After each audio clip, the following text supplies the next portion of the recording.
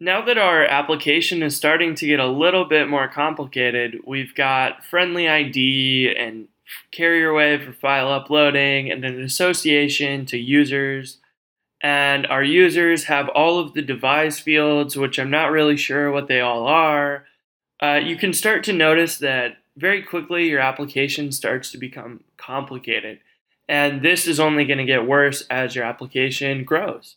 So there's a gem that we're going to talk about called Annotate. And Annotate will go through your models, fixtures, tests, and so on, and write a comment in there at the top of your model, for example, like this one.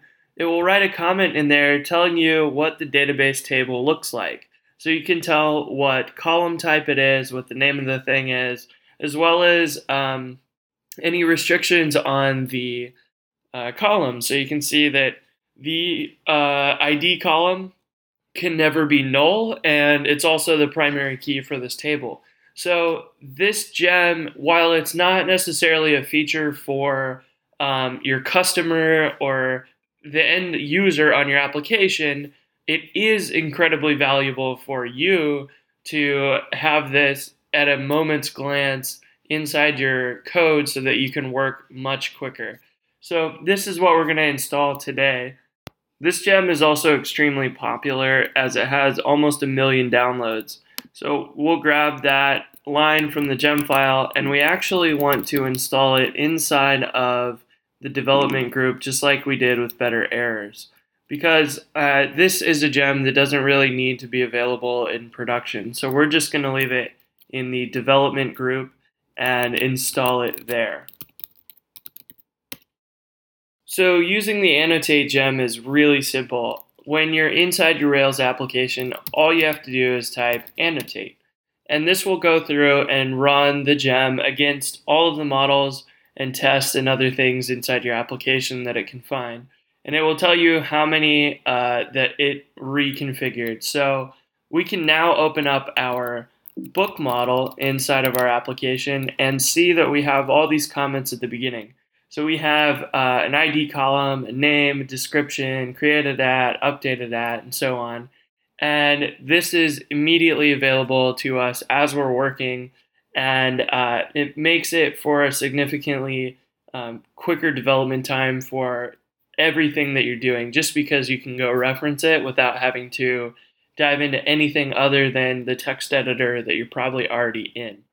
And our user model has been annotated as well, and you can see that these are all the fields that Devise provides us. So we have a count of how many times the user signed in, which is interesting.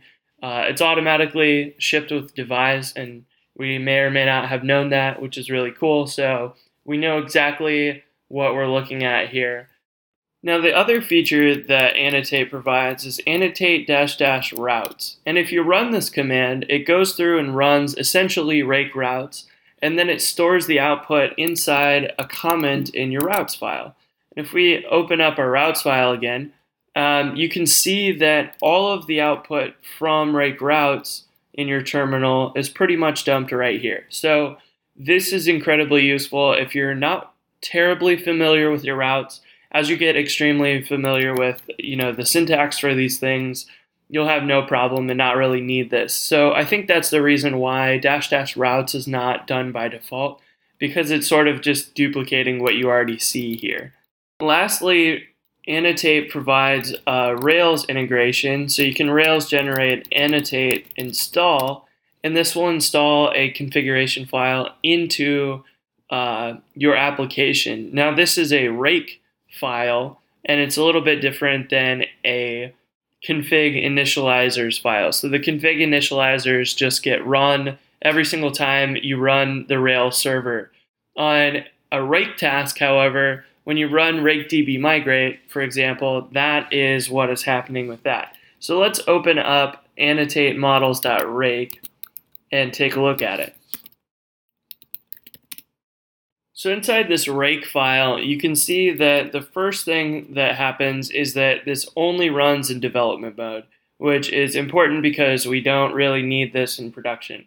And it adds a task here, which is all of this code, that basically sets the defaults for how Annotate operates.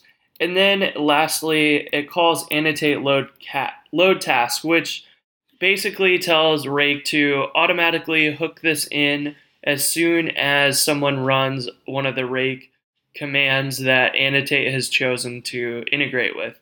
And the ones that it has chosen to integrate with are essentially just the RakeDB migrate ones. So what happens is, now if you were to go into your application and run a new migration, let's generate a migration to add name to users, and we'll give them a name attribute.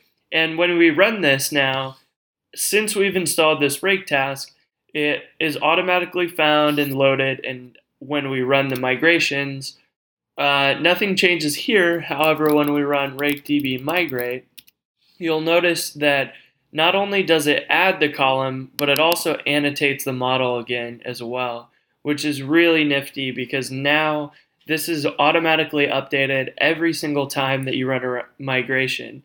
I know this is something that I've done manually for a long time where I'll run a migration and then my comments on Annotate will get out of date.